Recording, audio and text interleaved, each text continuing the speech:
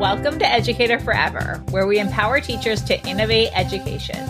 Join us each week to hear stories of teachers expanding their impact beyond the classroom and explore ways to reimagine teaching and learning.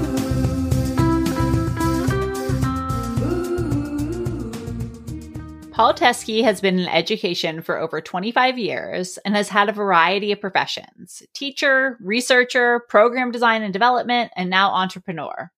He has worked in the classroom, in ed tech and professional learning, and currently he's founder of a consulting group called Education Impact Exchange that provides coaching, content, research, and training centered on student learning and teacher and administrator professional development, with a special emphasis on promoting culturally and linguistically sustaining practices.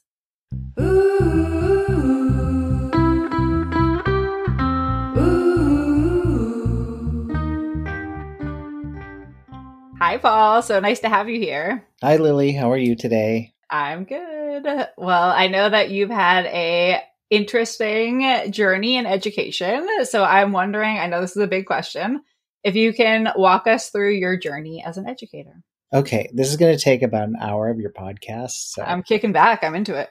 Oh, I'm not sure they will be. Like, let's edit this. Anyway, so mine started, right after my BA. I went back to my hometown to see if I wanted to take over my parents' business. It was a small mining town in northern Minnesota. And I sort of connected with teachers that I was working with, back in the day. And they said, "Hey, do you want to direct the play?" And I was like, "Sure, I'll direct the play." And part of it is, the auditorium that my school was in was gorgeous. The whole high school was a gift from the mining towns, like in 1921. The auditorium was a replica of an opera house. Oh, cool. And so it was built during the 1920s, during the Depression, when you had all these artists going out and needing to do work, right, in the community. It's beautiful, beautiful building. So how can you say no to like directing on a stage like that? It even had one of those old organs, that can do thunder and lightning.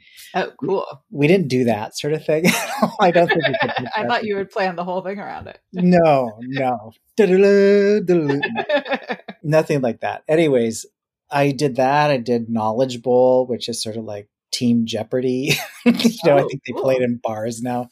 Yeah. Those types of things. And then I went away and I was like, no, I'm not going to take over the business. And so I entered grad school. I got my master's in English. And then I got hooked up with the education department. And they're like, well, Paul's kind of cool. Maybe he could be an advisor. And so I got that paid for. I got my certification paid for by being an advisor in the program. Nice. And had fun doing that. It was just a blast. Then I moved out while I was doing that too, I taught at a community college in St. Paul. I taught grammar. They hired me to teach grammar. Only grammar, huh? For 3 hours, once or twice a night a week, so it was like professionals that would come in. And the student body was super interesting. I had everything from like 18-year-olds to 80-year-olds. This old grandma came in. I was like, what is that? I had editors come into the thing, and I was like, wow, I have editors. And my whole thing was, you need to write as well as learn, the grammar of it. And they sort of protested. And afterwards, they're like, I understand why you did that now. And I also taught literature and things like that. So while I was going through school, I had these experiences. And also I was doing work at a chiropractic college, putting on postgraduate programs. So I was planning conferences and stuff like that. So I got education from a number of perspectives, sort of classroom as well as programmatic and organizational. And I think that was kind of unique. And that's carried with me all the way through my career. Because after I moved out to Washington State, after I got my degree, I taught up in Everett, Washington. And that was interesting. I might go in that later. But then ended up doing ed tech work, where I worked when I was a teacher, they said, we need to try out this new product. And it was called Renaissance Learning, or AR. A lot of people used it. Mm-hmm. Back in the day, I think it was like in 75% of the schools. Yeah. And so I was a 9th and 10th grade teacher. So I used it. And I was like, I don't think this really works for that age group. I was like, it just doesn't. But I saw an ad in the paper, and there was an opportunity for me to move away from my current relationship that I was in. I was like, Nice. I'm going to apply for this job in Oregon. So I applied for it. I got it. And it was partly because of my knowledge of sixth trait writing. Remember sixth Yeah, traits? I remember Sixth Straight. Yeah, it was really, it's kind of cool. I mean, I like it in parts. It's not all of writing, but it's a good part of writing, right? Is to analyze writing and understand it. So they hired me because of that knowledge. They wanted to develop AW, Accelerated Writer. Oh, And I spent a fair amount of time developing that product. I was part of their research and development team down in Hood River. And we sort of did these little projects for a much larger company to sort of see how they played out in classrooms. So I was working with students sometimes I'd work with teachers. I was doing early research, around how's it being taken up, what sort of interface issues are there. So everything from qualitative work. And then I also worked with a psychometrician while I was there because we got into item development even.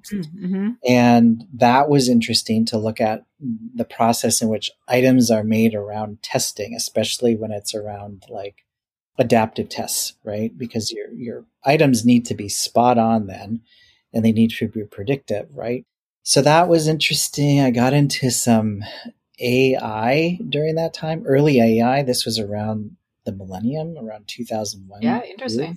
Very early stuff where we were combing text for specific grammatical instances in a density within passages because we wanted to look at those passages and how they were formed and then put them in product.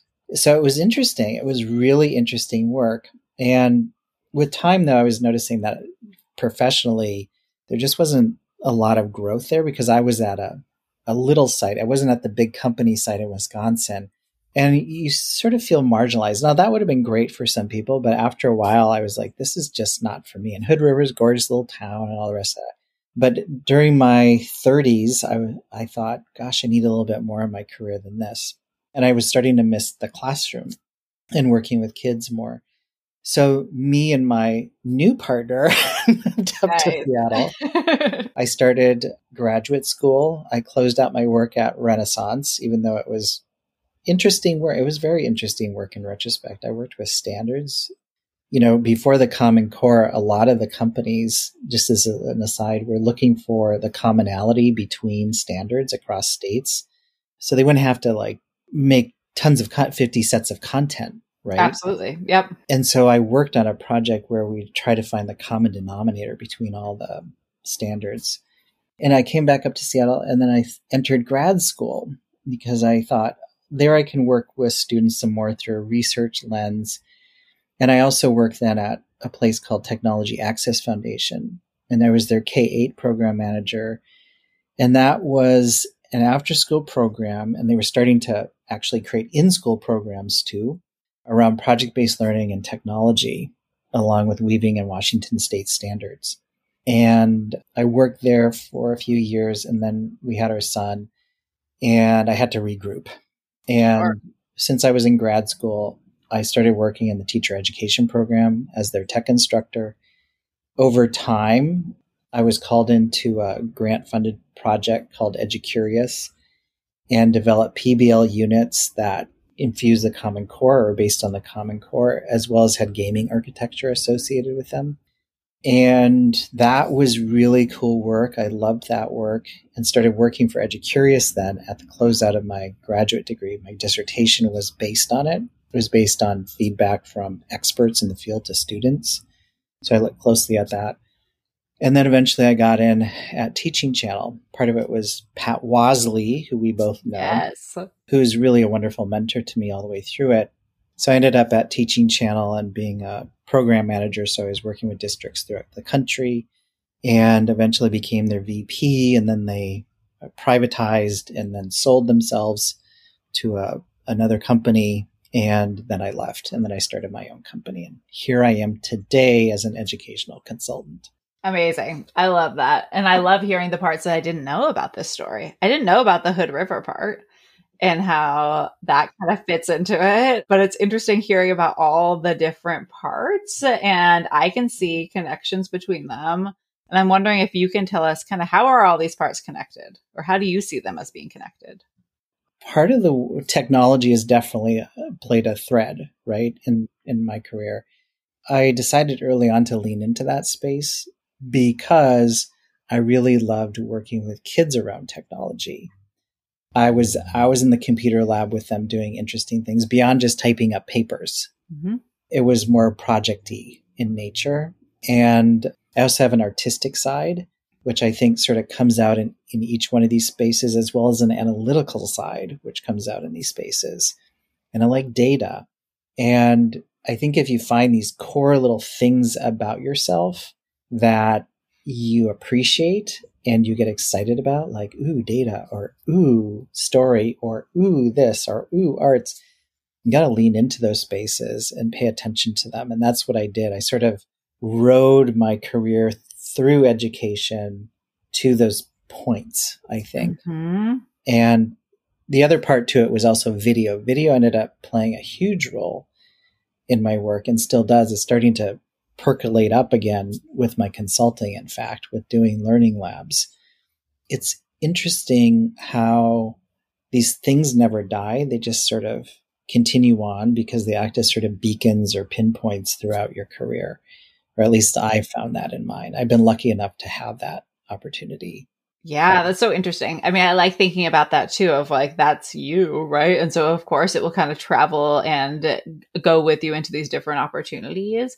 And especially that creativity part. Like, I've been thinking about that more and more in curriculum work and just working in education. And I know working at Teaching Channel together, like, you are always doing amazing creative things and getting people engaged in different ways. And I'm wondering if you can kind of talk about, like, how does creativity and maybe the analytical side too, like, how do they kind of come up in your work? It's funny because so much of my background, it's kind of unicorny, right? Somebody called me a unicorn once, and I said, "You're right, I am a unicorn." I agree. A big, colorful unicorn. But what I find is when I'm talking with folks, the creativity side comes out, and that's where I'm placed. Mm-hmm. And sometimes it's sort of irritating, actually, because my research part of me and my analytical side gets eclipsed a bit. So if there's something that needs to be made and we don't have a graphic designer, guess who does it? Sure. It's me. Mm-hmm. And it's not that I don't love that work, but it's not the only thing. And after a while, after you sort of mastered the style, because what I really love are the puzzles of let's say branding, for example. How do you bring in that artistic side within the confines of a brand, for instance, or within the confines of a set of research? Yeah. I'm dealing with that right now. I'm working with this group called the Steve Fund. They help with mental health of young BIPOC students in college as well as early career. And they have a certain set of brands and they want to do micro units. And so, they give me their branding kit, but then you're in a tool, this analytical with all these constraints. So you need to sort of push their brand this way or push their brand that way. And it's interesting. Like I used flowers on their main website. They have lots of flowers, but they're doing these for a business. They plan on selling this as part of their revenue stream. And I put it in there and it was some punchy language and they're like, ooh, I'm not sure how the business community is going to respond to that. and it's funny to watch. But so after all that's gone and it's just sort of producing of creativity, like you use your creativity to produce something again and again and again, then I get kind of bored and I'm like, let's tap my research side a little bit. Yes. So there's always this sort of back and forth, and I sort of have to direct it in the way and nudge it in the way that I want it to go. Mm-hmm. Sometimes it feels all out of balance a little bit. I need to, like being too researchy too. After a while, you're like, ugh. Yes, absolutely. You need the creativity. I mean, you need both parts. I mean, I think for some of us, me included, you need both parts. Like I majored in English and math in college for that reason, and I still see myself doing both sides of work too, of like some very structured, not creative, some more like open-ended creative. And I think I struggle with that too, of like finding the right balance. And so I think it's for me, like every project I do or all the work I do is like also an exploration of just like what Mm. works for my brain right now and where am I using it the best? What works for my brain right now? Yeah. Mm-hmm. Yeah. And sometimes you're trapped in the wrong side of your brain for a couple of weeks. And then you just For have to have years. faith. You just have to have faith that you get out of it somehow. Exactly. So tell us about the work you're doing now. Oh, the work that I'm doing now. So when Teaching Channel sold it to the other company, I worked there for a year. I didn't love it. And I was eventually laid off, potentially because of my own. It wasn't anything to do with me. Let's just be honest. No, I'm kidding. Uh, I'm sure it was a little me, a little them. It just wasn't working out. And so I was like, what do I do now? I sort of took the summer off. I went swimming a lot, read, probably scrolled a lot. I don't know, whatever people Yeah, do when they sure. get laid off. I did a lot of arts and crafts though. And a friend of mine who was a nurse said, given your background, I'd really like you to come in. She did nurse training and we do simulation work, she says. And I would like you to see if you had anything to add to what we do. It's getting a little dull. So I was like, okay, but I don't know anything about nursing. And I said, well, what's the topic? Is there a topic we can gravitate towards? And she goes, it's on birthing. And I was like, I really don't know anything about birthing. I don't know what I can give you. And she goes, well, just come. And I said, if I don't give you anything, you don't have to pay me. If I don't give you anything of merit. So I went and it was a birthing simulation. There was like a plastic pelvis and a little recessive baby. And my friend was playing the mother. She was sort of screaming and the nurses were coaching her and all of this. I was like, this is crazy. I never knew this existed. This is just nuts. And as I talked to them and as I watched, though, coming from learning, I consider myself kind of a learning scientist rather than a PhD with education. And educational psychology is where I have my degree. So I like looking at learning and I like looking at the dynamics behind learning, whether it be little kids or adults. I think it's fascinating to look at. So I walked away going, this is really curious because it just seemed like chaos, right? And I said, so what about communication? She goes, well, communication is one of the biggest things in hospitals around lawsuits. Usually when you have a lawsuit, the stem is a breakdown in communication. It's not a breakdown in skill or knowledge or anything like that. It's around communication. And it was really interesting to look at the power dynamic between the doctors in the room, there's two, and the nurses in the room. Sure. And also there's a shifting dynamic that's happening in medicine where doctors need to verbalize what they're doing. It's almost like they're needing to, what do they call that? Think alouds in research. Yeah. They call it think aloud, where Yeah. I'm putting my hand in, I'm turning the baby to the left in order to get the blah, blah, blah, instead of something like scalpel, right? Like Sure. we've all seen in these soap operas. Movies, yeah. Great. No one's saying anything. It's highly tense. So here's dabbing in the forehead. Absolutely. I'm sure there's some of that goes on, but what's going on is being processed. You're mentally processing out loud. And that you can see how there's a power shift there with that. And if you're going into situations in which there's bad communication, they didn't know that. So I gave them some inventories to provide folks either before they went or during the thing so they can then talk about how they communicate as a group. And then the other thing, of course, came back to video. It was like, you really need to video the conversation that's going on in the room because it's happening so fast. And you have some people standing back, like in terror. They're like, some of the nurses' faces while this was going, they're like, like, oh, you could tell that, the pain of the whole thing. But it was an interesting thing. That's a long story. No, it's so fascinating. I've never thought about any of this before, but yeah, keep going. And I was like, oh, well, that's a gig, right? Mm-hmm. And then I moved in. There was a client that I had when I was at Teaching Channel that wanted to continue the work, but not with them because they didn't choose the tool that Teaching Channel had. And I said, I'll gladly help you out. They wanted to go digital with their work.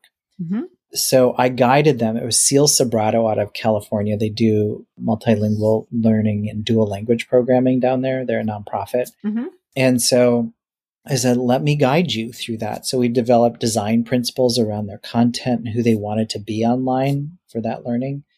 We went through numerous tools. We did inventories of different tools, compared them, decided if we needed swarm files in order to reach greater audience. So a lot of tech stuff, right? And then I got one out of Alabama. They were like, we really want to do something in this space with you. And I was like, great. And so we did some stuff there. And then COVID hit. And then I got more stuff because people needed to go into online spaces and they didn't know how to do it. So I had a few districts come to me and asked me to guide them into that. And we went through a week-long series. Sarah Brown Wesling actually came in and did some of the work too. So that was during COVID. And then also I started getting business accounts too, because businesses also want to reach out to teachers, but teaching profession and teachers are a culture unto themselves. Mm-hmm. And they didn't know how to do it. So Prezi brought me in to help develop their Prezi educator community and their certification program. Nice. So I developed that and still do work for them. It's like being a teacher translator or something. It is being a teacher. It's totally being a teacher translator. And it's surprising to me that more companies don't have roles like that. Actually. Yeah, I mean, you need it. Absolutely. I mean, it's a whole different set of lingo and lifestyle, all the things. Well, you can tell when a company hasn't. Absolutely. Absolutely. Yeah. A bunch of apples in their marketing. That's what I told Prezi. I was like, in their back to school campaign, I said, no apples. Exactly. No apples, no rulers, no pencils. No school bus. It's kind of funny to think about. But, I think that's part of the deal that educators can bring to groups like this, whether it be tech groups. And education and learning happen everywhere. If you think about learning in the DMV and you're like, how does anyone without any knowledge of the English language navigate this space or with limited English? Absolutely. Mm-hmm. How does it make you feel even as an English speaker? Can you make sense of this space? I think all of government should be revised through an educator lens or a learning lens. The group that I love most with learning is IKEA, actually, because you can just open those things up and you can figure it out. It's like, that's simple learning. And I'm sure they consulted with education and psychologists to be able to figure those things out. So anyway, now I have a group, and we also do multilingual learning and training, my own group here in Washington State. And then I still do technology projects for nonprofits like the Steve Fund that wanted microlearning. So it's a bunch of stuff. And I'm probably going to start putting those two things, unpacking them a bit, because we're starting it with my MLL and dual language programming group to develop a certain style around how we're working that isn't really connected with the rest of my work. And I want to give it its own branding. Yeah. As a business owner, you're constantly thinking about how you want to position yourself, what you have the capacity for, what you want, what your people that you're working with have capacity for, because I work with other consultants. I don't hire full-time employees, not yet anyway. That seems like a big step and like 5 years out to me. But you do what you can do, and you try to have as much fun doing it as you can. Absolutely. Absolutely. So thinking about all these different things that you do and doing so many different interesting things, what excites you about what you're seeing out there in education? I really think AI is cool stuff. You like it too? I am. I'm fascinated by it. Yeah. It is fascinating. And having worked in it before, I got even more excited when I started seeing what it could do. Mm-hmm. And I've always wanted to bring it into my research because of how quickly you can do things. Back when I was doing qualitative research, for instance, you would translate your own stuff or have it sent out and pay someone to do it. Now you can have it done pretty darn quickly through an app, right? Yeah. So you've accelerated it by tenfold, that work. The work around summaries of meetings and being able to keep track of where you are in something as a group collectively is fascinating to me. And I think there's a point where it's great as somebody that is creative and loves the creative process and what it brings forth in you. All of those AI tools can do similar things. It's just a matter of taming them in the appropriate way. And so it doesn't become necessarily a replacement for kids tapping that inner core of their creativity, but rather another thing in their toolbox in order to be able to be creative. Yes, absolutely. I think that's fascinating. And I spoke at a conference around it about multilingualism and technology, and I put some different passages up. And I asked ChatGPT to create a really hard science passage for me that was really high in readability because I wanted them to feel like the struggle that new learners feel. I would feel that too, reading this passage. Yeah. Right. But I gave it to him in Spanish first. Nice. Which was really kind of fun. And it was interesting to see what they picked apart. Like, some were looking for the cognates and others were looking, because they had Spanish in the past, the little words, the connector words, and then they try to piece it together. And I think language is super fun that way, is when it becomes a puzzle rather than a grammatical game. Absolutely. Or a right and wrong or whatever. And that's something as an English teacher I wish that there was more of, is that linguistic push towards things. I don't think we're going to see that anytime soon. But it's something that my own style and brand of learning and teaching is. So AI is one space. I've been wondering a lot about the deconstruction of the school day, as well as the school year, as well as the week. And I'm not sure it's going to be sustainable anymore to have a 5-day work week. Mm-hmm. Work week as well as school week, really. Sure, they go together. And how more community-driven efforts can fill that space.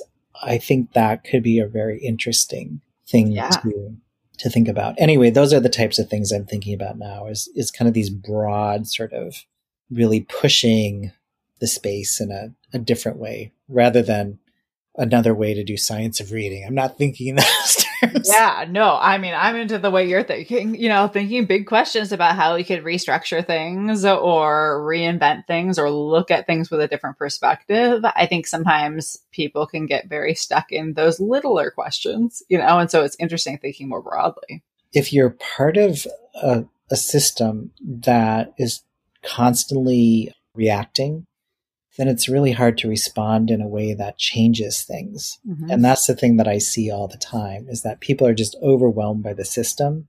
Yes. And rather than standing back and saying, let's try it a different way, without considering it just another new thing, mm-hmm. right?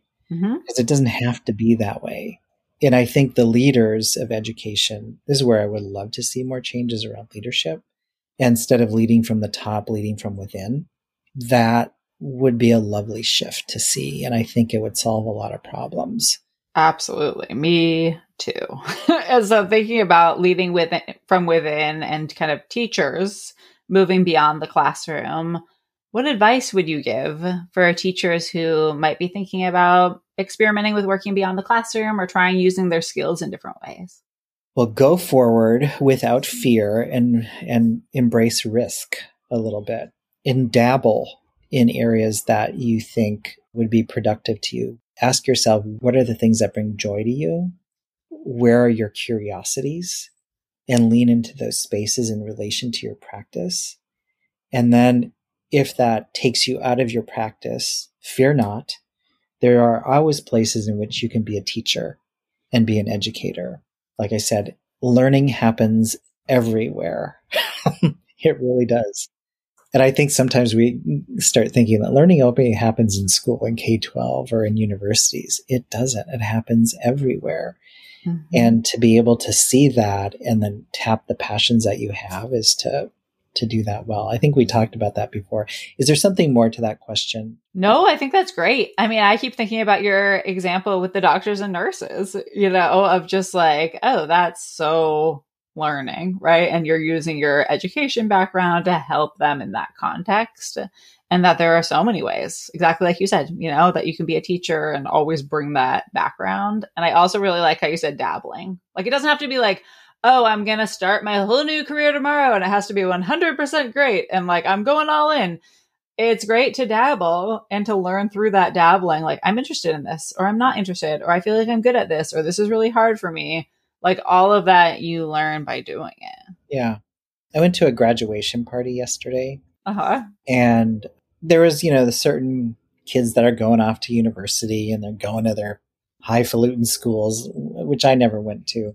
And then there was, another kid who had graduated last year, and he took the year off to sort of dabble.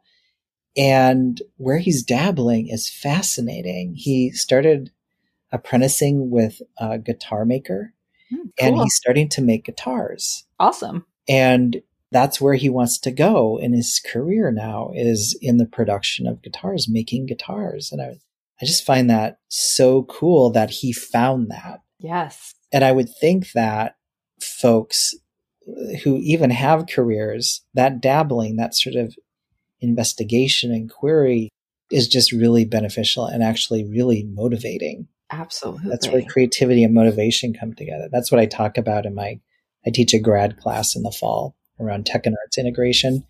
It's out in Islandwood. It's a cool little place out. Oh, cool. Yeah. Islandwood's cool. It is. And the grad students live out there. This is a plug for Islandwood. So if anybody wants to go through an environmental educator program, maybe I do. They live out there in the woods. But I talk to them a lot about motivation, creativity, and innovation and school systems and that sort of thing. We have conversations about this. Yeah, that's so awesome. That's cool about the guitar apprenticeship too. I mean, it makes me think about also the importance of just like apprenticeships, learning from people who know how to do the thing you want to do and like studying under them. That could be in school, that could not be in school, right? And that it can be kind of a similar model or a better model doing the apprenticeship sometimes. Yeah. This summer also I'm taking a pottery class. Oh, fun. Yeah, I don't really do this sort of thing. And I wanted to de-stress a little bit. So I thought, this will slow me down. And it's been a while since I've been in a classroom like that. Where it's studio-based, where you have people working on their own things. You sort of gain things from other people in that space. There is a lead instructor that sort of shows you a few things and says, go at it. Mm-hmm. Inevitably, there's failure and quite ugly things that are made. I'm sure. But it's kind of cool being in there and seeing the variety of people in there and the people in there and this sort of space for expression is really helpful, I think. Yeah. And it's a process. Anything you're doing, it's not going to be great the first time, right? Like if I went into a pottery class, I can guarantee you that the first thing I made would be really ugly. And pretty much anything else, right? Like that you're trying the first time, it's not going to be great. So I think it's like also the perspective of things being a process and learning being a process. I think that's been forgotten, honestly. Mm-hmm. There's been so much push for final product and summative assessments and things like that. That you would love to see it be the honoring a process. Yes, absolutely. Absolutely. And like the idea of like I'm like rolling my eyes at final assessments because the idea is like, then you're just not going to learn that thing anymore. I did my final assessment. I've like had my performance of understanding. Now I'm going to put it on the shelf and like move on. Like, I don't think that's the best way to learn. It's like, take what you've learned before and then move forward into the next thing you're exploring. It pushes so many kids out. Absolutely. Think about language learning, for instance. So I was watching my son learn Chinese, which is really a difficult language. Yeah. And through a series of events, he wasn't doing so hot. And there was this sort of, the new teacher came in. She goes, he's not doing well. I suggested he take it over again next year. And I was like, he's only halfway through the year. Yeah. How do you know? And what became clear to me is that he'll never take up Chinese again now. After this sort of like, you failed this first year, you kind of stink at it. So let's just replay that next year again. How willing would you want to be to do that? And we do this all the time. Absolutely. We do this all the time. Go back through this traumatic experience over and over. And what, you don't love education in the end? Yeah. Oh, what, you're a taxpayer and you don't want to pay for education in the end? Absolutely. Yeah. I get it. I do too. I mean, yeah, again, like so many structures everything is built towards that though, right? So it's like, how do you reimagine and create new ways, or at least support kids within that system too, to realize that's not the only way or the best way to learn. Isn't that right? Yeah. Awesome. Well, thank you so much, Paul, for sharing about your story and everything else. It's always great to talk with you. It was delightful. This is fun. Way better than the first podcast I did around leadership where I said, I'm not a leader. I don't know why you're interviewing me. I mean, that sounds amazing too, but this was great. Can you tell people how they could connect with you? Sure. I am on Facebook, but I'm going there less and less. It's primarily LinkedIn, which I find odd now. I used to hate LinkedIn. It's gotten better. I used to hate it too. I don't hate it now. Easy in my tummy when I go on. I feel like it's the psychological mess that's going through my head when I'm on LinkedIn. And I know a lot of educators aren't on LinkedIn, but it's useful to be there and you should be there. So please be there. But I'm also on Instagram. You can find me there. Although I really cut back on social media, to be frank, Lily. Yeah. I really have reduced my social media. I think that's great. I think that's good. You know, the pandemic hit and I had so much anxiety and anger. It was not good. Mm-hmm. Yeah. I mean, absolutely. I don't think too much social media is good for very many people. You know, it's good to have limits. Absolutely. And then you have a website for your business. Thank you for reminding me of that. Yes, I do. I have Education Impact Exchange is the name of it. It's ed-exchange.net. You can find me there, and we're going to roll out a new website probably in the next couple months. And then also I do a lot of work with neuraleducation.org. I've been helping lead them. They do application of neuroscience into the classroom. If you write them, I see it too. I developed their website and some of their processes. So awesome. Both spots you can find me. Wonderful. Well, thanks again, Paul. It was nice seeing you, Lily, and thank you for inviting me on your show. Absolutely. Ready to find rewarding, impactful work in the education world? Take our free quiz to discover your next right career step. Will you be a curriculum developer, an education consultant, instructional coach? The list of possibilities goes on and on. Take the quiz to find out the best fit for you at educatorforever.com/quiz. You'll also receive customized resources to kickstart your dream career and life.